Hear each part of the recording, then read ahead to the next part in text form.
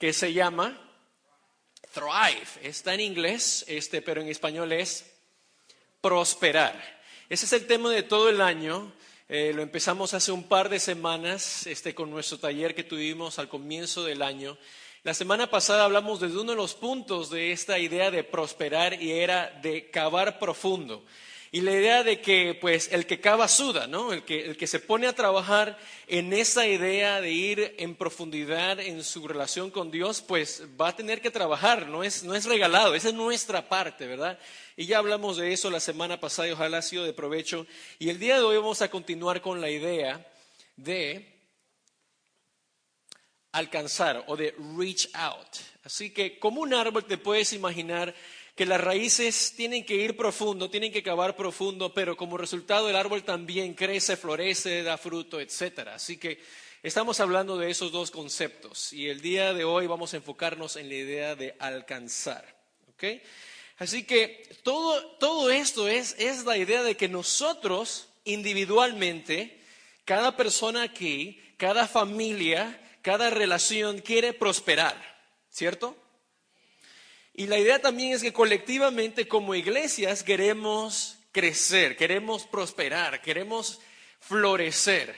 Y estamos estudiando cómo es que podemos llegar a alcanzar eso, no de parte de una manera humana, sino de parte de las Escrituras. Eso es lo que estamos tratando de hacer. Así que ojalá tú tengas esa ambición, ojalá tú tengas metas, tienes tus metas para este año, ¿verdad? Ojalá tengas anhelos, deseos, sueños, ambiciones. Eso es algo que Dios nos ha permitido. Y muchos de nosotros hemos logrado muchas de esas metas y no significa que nos quedamos ahí, sino seguimos. Porque Dios es un Dios que desea que sigamos creciendo, prosperando y floreciendo. Así que acompáñenme al libro de Marcos capítulo 4, por favor. Y vamos a ver algunas ideas, algunas escrituras con esa idea de alcanzar. Marcos capítulo 4.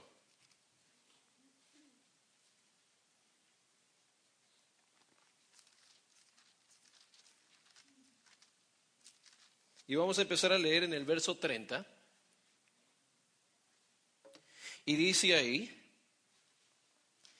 también dijo, este es Jesús que está a punto de hablar, también dijo, ¿con qué vamos a comparar el reino de Dios? ¿Qué parábola podemos usar para describirlo? Verso 31, Marcos capítulo 4. Es como un grano de mostaza. Cuando se siembra en la tierra, es la semilla más pequeña que hay. Pero una vez sembrada, crece hasta convertirse en la más grande de las hortalizas y echa ramas tan grandes que las aves pueden anidar bajo su sombra. Y con muchas parábolas semejantes les enseñaba Jesús la palabra hasta donde podían entender. No les decía nada sin emplear parábolas, pero cuando estaba a solas con sus discípulos les explicaba todo.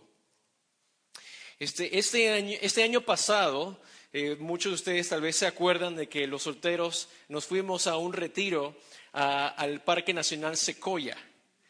Y los demás, muchos que no llegaron a ir, se lo perdieron. Este año ahora los solteros nos vamos a ir a Yosemite, ¿verdad? Así que ahí vayan, están creo que en el calendario. Pero el año pasado fuimos a Sequoia y fue muy impresionante porque si tú has ido a Sequoia, es un lugar como ningún otro en el mundo. Ahí están los árboles más grandes de toda la tierra, ¿verdad? Son árboles sumamente altos y sumamente grandes en grosor. Y algo muy impresionante es ver la semilla del árbol de secoya. Cuando tú ves la semilla del árbol de secoya, es más pequeño que la semilla de un grano de arroz. O sea, tú ves esa semilla, nosotros tuvimos la oportunidad de verlo, y cuando tú ves esa semilla es como imposible de creer que en esa pequeña semilla está ese gran árbol que tú estás viendo.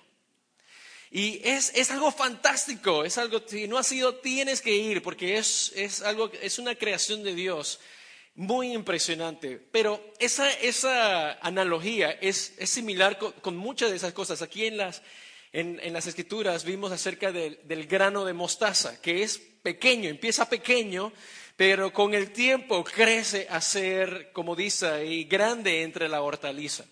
Y así lo podemos ver, o sea, si ves la semilla de un limón, ¿verdad? Y tú lo ves, es bien pequeño. ¿Han visto una semilla de un limón, verdad? Ok, estaba viendo si me estaban prestando atención. Y luego ves el árbol de limón, tú dices, wow, eso es impresionante. ¿Cómo es que de esta pequeña semilla sale eso? Tal vez de la semilla de la naranja, la del aguacate, ¿verdad? Que es más grande de lo común, pero aún así es impresionante.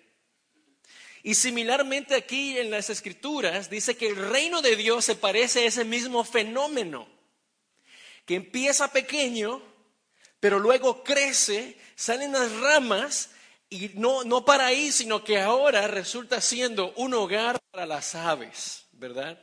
Y esta idea, hasta convertirse en el más grande de las hortalizas y echar ramas tan grandes que las aves pueden idear bajo su sombra, es una definición muy buena de lo que significa alcanzar. De que el parte de prosperar, de florecer, de crecer, de mejorar es de alcanzar para que no nos quedemos siendo una semilla y no sencillamente tengamos ramas, sino que podamos servir de utilidad para que aves aniden, y no aves literalmente, sino que nosotros seamos de provecho, nosotros seamos fructíferos, que podamos ser de ayuda a lo que está alrededor de nosotros. Y la visión de Dios es esa es la visión de Dios. Por eso nos da esta parábola y muchas otras, de que Dios nos ve a nosotros y no nos quiere ver estancados. Eso o sea, muchos de nosotros tenemos hijos y son bien tiernos, ¿verdad? Cuando salen del vientre de la madre, ¿verdad?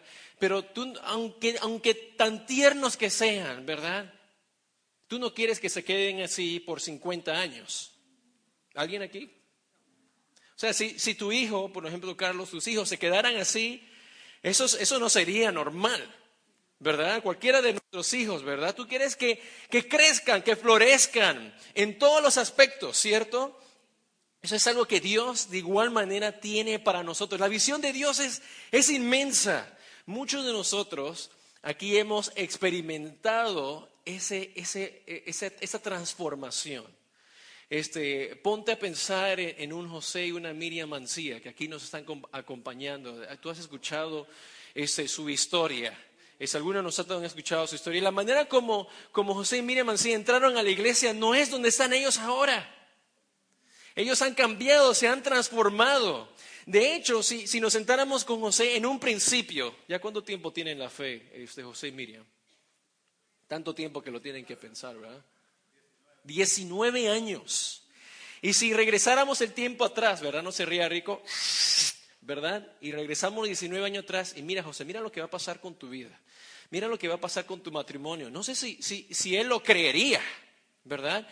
Tenemos muchos ejemplos aquí dentro de ese lugar. Si habláramos con un Héctor, que es el que nos dirigió en la plática de la contribución, cuando llegó, o sea, es algo impresionante ver la transformación que ha llegado a pasar en un hombre como Héctor y cómo Dios lo está utilizando. Podríamos hablar de un Ali Angie Villagómez, ¿verdad? Que muchos de ustedes lo conocen. Podemos hablar de un Miguel, ¿verdad? Que se ha sentado allá. Podemos hablar de Alejandro, ¿verdad? Yo me acuerdo cuando Alejandro vino a la iglesia por primera vez. Y él te puede contar su historia. La visión de Dios no cabe en este lugar. Es inmensa, es gigantesca, es fantástico, es algo que nos quita el aire si realmente lo pensáramos. Y esa es la visión que Dios tiene para cada uno de nosotros. Esa es la visión que tiene Dios para la iglesia. Dios no mira a este grupo y piensa que así se va a quedar 2016, 2017, 2018, ¿verdad? Si ese fuera el caso, eso sería no animante, sino desanimante, ¿no es cierto? La visión de Dios para nosotros, para aquellos que estamos aquí congregándonos, es de que salgamos de aquí, aun tan cómodo que nos sintamos y tan bueno que se sienta, Es de romper esas barreras y seguir alcanzando, llegando a más, convertir a futuras generaciones, sirviendo más a los pobres. Eso es la visión que Dios tiene, tal como vemos una semilla y llega a ser un gran árbol como el árbol de secoya. Nosotros debemos estar comprometidos a esa visión. Nosotros como creyentes en ese Dios que nos acaba de dar esa escritura acerca de esa parábola, nosotros, tú y yo, debemos estar comprometidos a esa visión. En otras palabras, nosotros no podemos ser aquellos que nos quedamos estancados y tenemos visiones pequeñas, sino, por otro lado, una visión grande, gigantesca, tamaño de Dios. Y reconocer que también esto es un proceso, eso no llega de la noche a la mañana. De hecho, nosotros no queremos que ocurra de la noche a la mañana. Eso es vivir con esteroides y hormonas, ¿verdad? Ustedes han escuchado de los pollos que tienen hormonas y todo eso, ¿verdad? Eso no es normal. Nosotros entendemos que eso es un proceso. Entendemos que es algo que queremos, pero que va a tomar tiempo en llegar a ese punto. Y tú y yo, como creyentes, debemos estar comprometidos a esa visión, a esa transformación. Que sigamos leyendo en Mateo capítulo 12. Y todo esto es como preparación para una escritura que quiero que leamos, que es el punto principal. Pero en Mateo capítulo 12, en el verso 33, nuevamente aquí otra imagen, otra analogía, una parábola para entender esta idea de prosperar, de crecer, de alcanzar. Dice en el verso 33 de Mateo 12, si tienen un buen árbol, su fruto es bueno. Si tienen un mal árbol, su fruto es malo. El árbol se le reconoce por su fruto. Camada de víboras. Aquí él está hablando con los fariseos religiosos en ese momento. ¿Cómo pueden ustedes, que son malos, decir algo bueno? De la abundancia del corazón habla la boca. El que es bueno, de la bondad que atesora en el corazón, saca el bien. Pero el que es malo, de su maldad, saca el mal. Y aquí vamos a estudiar esto un poquito. En esta escritura estamos hablando de que no es posible de que tú quieras recibir frutos buenos si un árbol no es bueno. Porque el fruto bueno, yo sé que es bien sencillo, pero Jesús nos ayuda. Si un árbol es bueno, va a dar fruto que es bueno.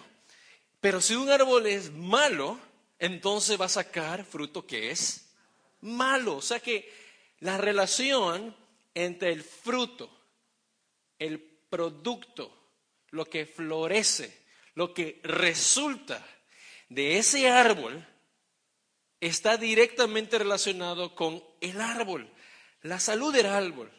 ¿Qué es el árbol? Y de igual manera como nosotros. Si tú y yo queremos fruto bueno, pues ni modo que va a salir de un árbol que no está en una buena condición, ¿cierto?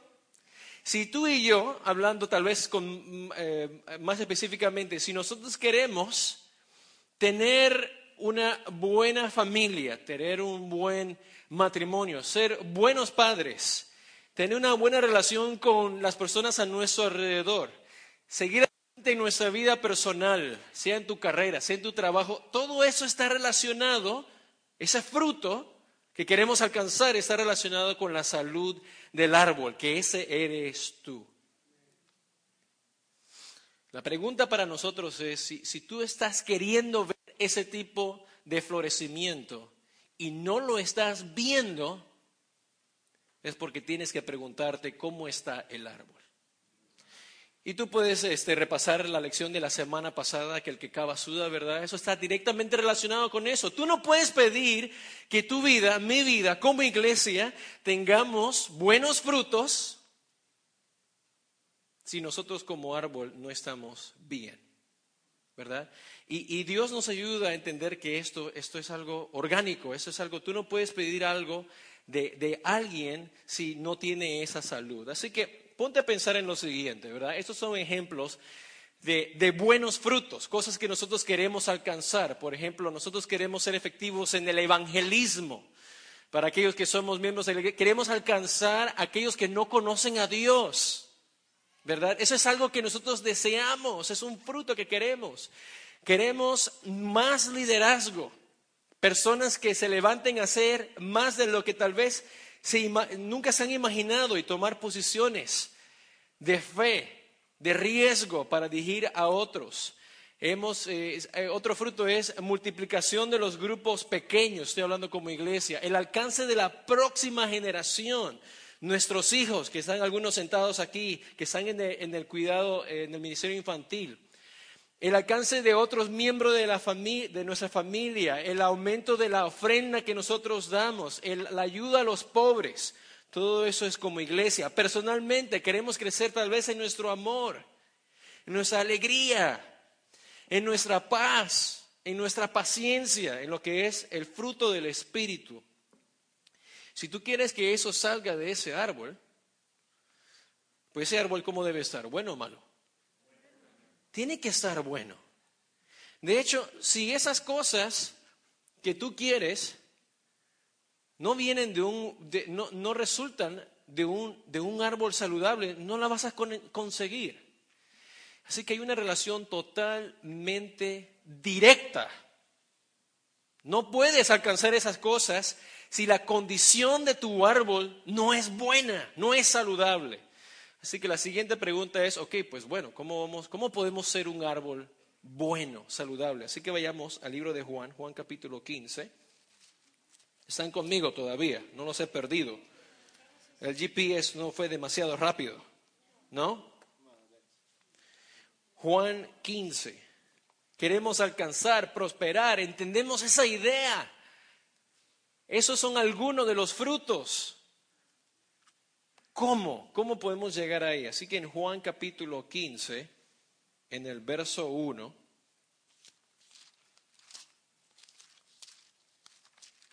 dice, yo soy la vid verdadera. Este es Jesús que está hablando. Y Él está diciendo, yo soy la vid, la planta, ¿verdad? Por ejemplo, la planta donde salen las uvas. Él es esa planta. Yo soy la vid verdadera y mi Padre, Dios, es el labrador, el jardinero, el que cuida de la vid. Verso 2. Toda rama que en mí no da fruto, la corta. Pero toda rama que da fruto, la poda para que dé más fruto todavía. Esa enseñanza es increíble, no tenemos tiempo, pero Dios nos va cuidando para que podamos producir más fruto. Verso 3. Ustedes ya están limpios por la palabra que les he comunicado. Verso 4. Permanezcan en mí y yo permaneceré en ustedes. Así como ninguna rama puede dar fruto por sí misma, sino que tiene que permanecer en la vid, así tampoco ustedes pueden dar fruto si no permanecen en mí. Eso tiene total sentido. Si quieres una rama que produzca uvas, pero la cortas, pues no va a producir uvas. Tiene que permanecer conectada a la vid para ser un buen árbol. Verso 5. Yo soy la vid y ustedes, aquí venimos nosotros, y ustedes son las ramas. El que permanece en mí, como yo en él, dará poquito fruto, casi fruto. Mucho fruto. Separados de mí, ya me perdí, disculpen. Separados de mí no pueden ustedes hacer nada. El que no permanece en mí es desechado y se seca como las ramas que se recogen, se arrojan al fuego y se queman. Vamos a ver esta escritura con un poquito más de detalle. Dice, así como ninguna rama puede dar fruto por sí misma, sino que tiene que permanecer en la vid, así tampoco ustedes pueden dar fruto si no permanecen en mí. Verso 5, yo soy la vid y ustedes son las ramas. El que permanece en mí, como yo en él, dará mucho fruto, separados de mí no pueden ustedes hacer nada. Y aquí le va el punto principal de todo lo que hemos estado hablando. No hay plan de Dios, no hay oportunidad de florecer, de prosperar, de alcanzar, de llegar a todos esos frutos que tú y yo queremos individualmente y como iglesia. No hay plan de Dios sin Dios en el plan. Wow, José, eso es bien profundo. Sonará chistoso, pero algunas veces queremos obtener algo, queremos obtener el plan de Dios, pero no traemos a Dios con nosotros.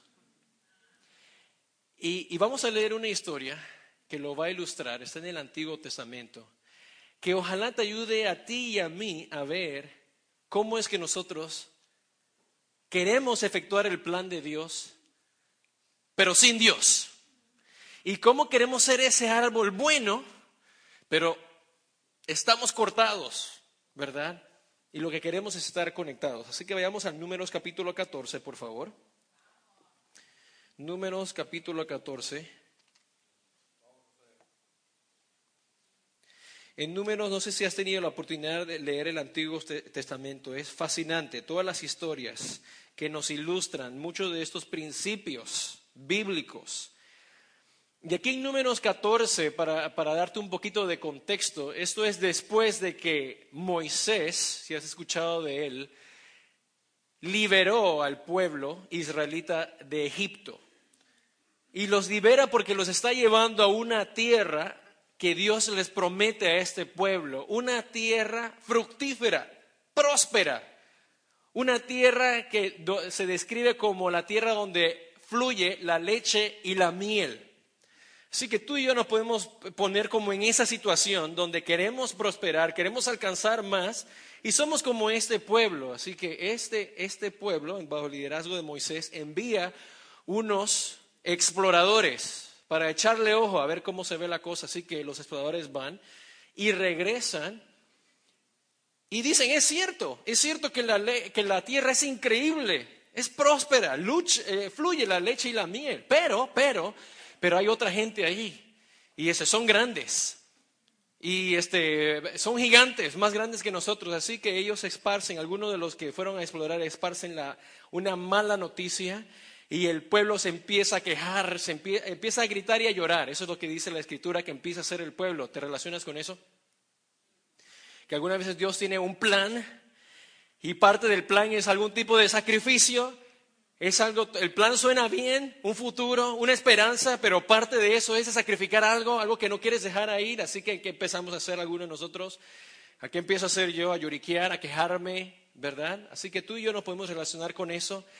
Y así que Dios los disciplina, y luego de la disciplina es donde vamos a empezar a leer en el verso 39. Y la disciplina fue bien fuerte. En lugar de llegar ahí rápidamente, iban a tardar 40 años en llegar ahí. Verso 39 dice, cuando Moisés terminó de decirles esto, todos los israelitas se pusieron a llorar amargamente. Al otro día, muy de mañana, el pueblo empezó a subir la parte alta de la zona montañosa, diciendo, subamos al lugar que el Señor nos ha prometido, pues reconocemos que hemos pecado. Así que nuevamente, Dios tiene esta tierra, esta promesa. Ellos dicen, suena bien, pero no queremos ir porque nos van a atacar y nos van a matar. Dios se enoja, los disciplina y ahora ellos dicen, ok, está bien, entonces vamos a subir. Verso 41, pero Moisés les dijo, ¿por qué han vuelto a desobedecer la orden del Señor? Esto no les va a dar resultado, no te va a funcionar. Si suben, los derrotarán sus enemigos, porque el Señor no está entre ustedes. Si Dios no está en tu plan, no es plan de Dios. Tendrán que enfrentarse a los amalecitas y a los cananeos que los matarán a filo de espada. Como ustedes se han alejado del Señor, Él no los ayudará. Pero ellos se empecinaron en subir a la zona montañosa, a pesar de que ni Moisés ni el arca del pacto del Señor salieron del campamento. Entonces, los amalecitas y los cananeos que vivían en esa zona descendieron y los derrotaron, haciéndolos retroceder hasta Jormá. No hay plan de Dios sin Dios en el plan. Y esa es una muy buena descripción de lo que algunas veces yo hago. Que quiero el plan de Dios, pero no me llevo a Dios en el plan. Y Dios me dice, ¿sabes qué? Tienes que hacerlo así. Y yo digo, pues eso suena muy bien, Dios, pero yo quiero hacerlo asá. Pues si asá lo haces, no te va a funcionar. Ok, entonces lo voy a hacer como tú me dijiste. Ah, bueno, ahora porque lo quieres hacer de la manera como tú quieres, no te voy a dejar, porque no quisiste obedecerme. Y estamos en ese constante ir y venir, ¿verdad? Yo te quiero mencionar algunos de los obstáculos que no nos permiten llevar a Dios con nosotros, hacerlo parte de nuestro plan. Algunos obstáculos que no nos permiten ser ese buen árbol, de llegar a esa visión de ser ese árbol que da hospedaje a mucho más. Yo te quiero dejar saber alguno de esas cosas. Temor. La idea de ellos, no, allá hay otro pueblo más grande que nosotros. Tal vez para ti sea temor. ¿Qué van a decir los demás? Si yo decido alcanzar a otras personas, pues ¿qué van a pensar de mí? Que soy un raro. Y tal vez para ti, para esa persona, es de que tu Dios es chiquito y las personas son grandes. Otro obstáculo es, estoy ocupado. No hay tiempo. Y es cierto, tal vez en tu vida estás ocupado. Trabajo, niños, escuela, y no hay tiempo. No hay tiempo para... Dios no cabe en tu horario. Estás demasiado ocupado. Tal vez sea de estar tibios. No es que no tengas a Dios, pero tienes a Dios y estás tibio o frío. No tienes ese fervor. Tal vez sea como para ellos orgullo, donde Dios no es ese verdadero Señor. Y la solución para eso es cómo podemos vivir alcanzando, en lugar de vivir en ese temor, en lugar de vivir sin esa prioridad, en lugar de vivir sin ese fervor, son lo siguiente. Yo te lo quiero presentar uno por uno. Es valor. Dios es grande.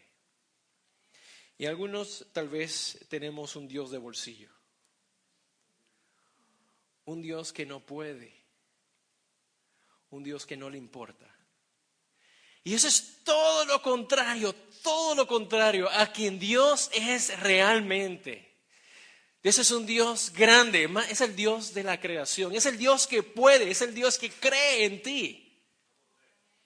Ese es el Dios que te trajo hoy en día, que te ha traído, que te ha transformado y lo sigue queriendo hacer. Pero del tamaño que tú y yo pongamos a Dios es la manera como tú y yo vamos a creer. Y si en el plan que tú tienes de Dios es chiquito, pues el plan va a ser chiquito. Pero si en el plan que tú tienes, Dios es grande, entonces el plan va a ser grande. Y yo te quiero pedir, vive con valor. Vive con esa idea de que sabes que detrás de mí tengo el mejor guardaespaldas, ¿verdad?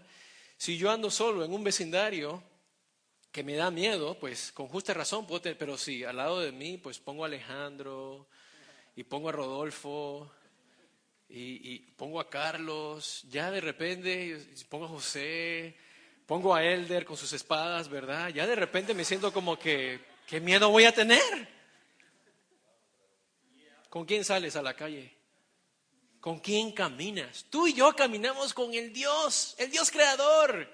Y debemos caminar con valor y podemos parar a cualquiera y hablar de Él sin temor. Más bien con valor. Prioridades. Dios es primero y todo lo demás debe ser segundo, tercero, cuarto. Nadie puede ocupar ese primer lugar nada más que Dios.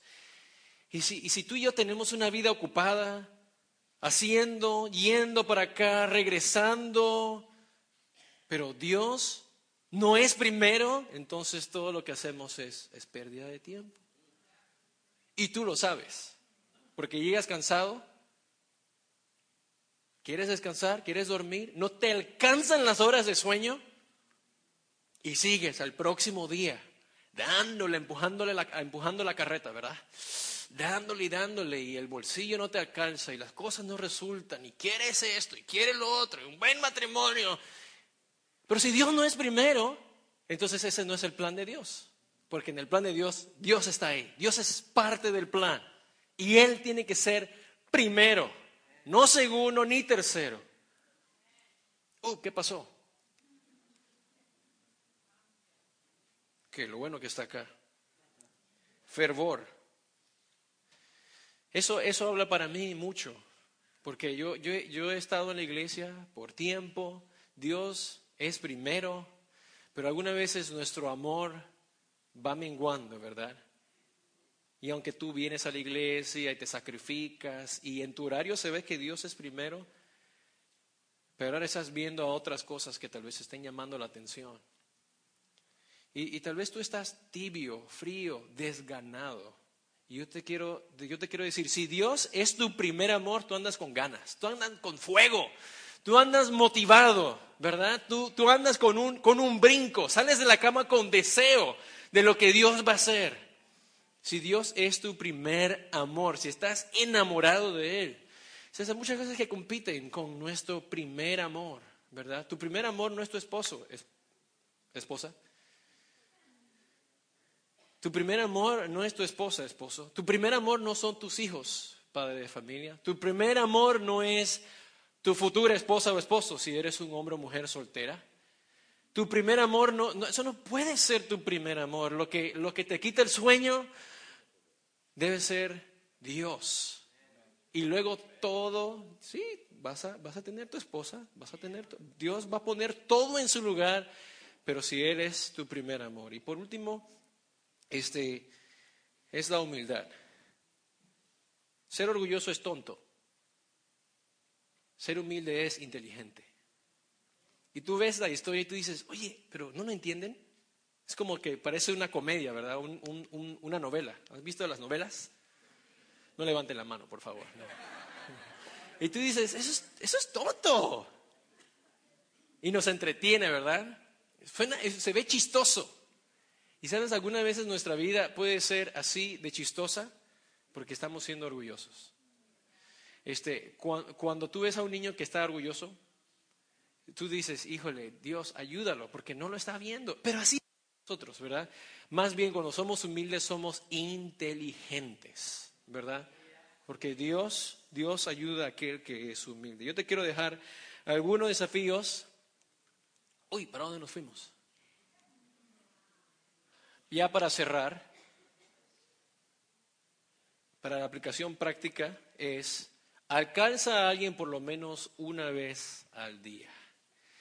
Yo pienso que una gran oportunidad para poner a prueba nuestra conexión con Dios, nuestro valor, nuestra prioridad, es ofreciendo a otros lo que Dios ya nos ha ofrecido. Estoy hablando específicamente a aquellos que son cristianos. Y yo te quiero pedir a ti de que no pase ni un día, donde nosotros estamos alcanzando a alguien de alguna manera, parando a alguien en la calle, ayudando a alguien, compartiendo lo que Dios hizo con nosotros, dándole una llamada a tu familiar, a tu amigo, que todos los días estés alcanzando, poniendo a la práctica el alcanzar la grandeza de Dios, la fidelidad de Dios en tu vida. Para los demás de nosotros que estamos pensándola, que Dios no es lo primero, que estás tal vez estudiando acerca de esto, yo quiero que hagas esto. Reconoce que Dios te está alcanzando hoy. Dios te está alcanzando y eso debe ser algo especial. Que Dios quiere verte como ese árbol transformado Y que no te pares ahí, sino que tomes la oportunidad de ser transformado y reconocer que Dios te quiere alcanzar hoy, el Dios de la creación que te quiere alcanzar hoy. Espero que esto les haya ayudado a todos ustedes el día de hoy, alcanzando como parte de prosperar. Y si Dios es parte de tu plan, pues tráelo contigo. Amén. Espero que pasen un gran domingo.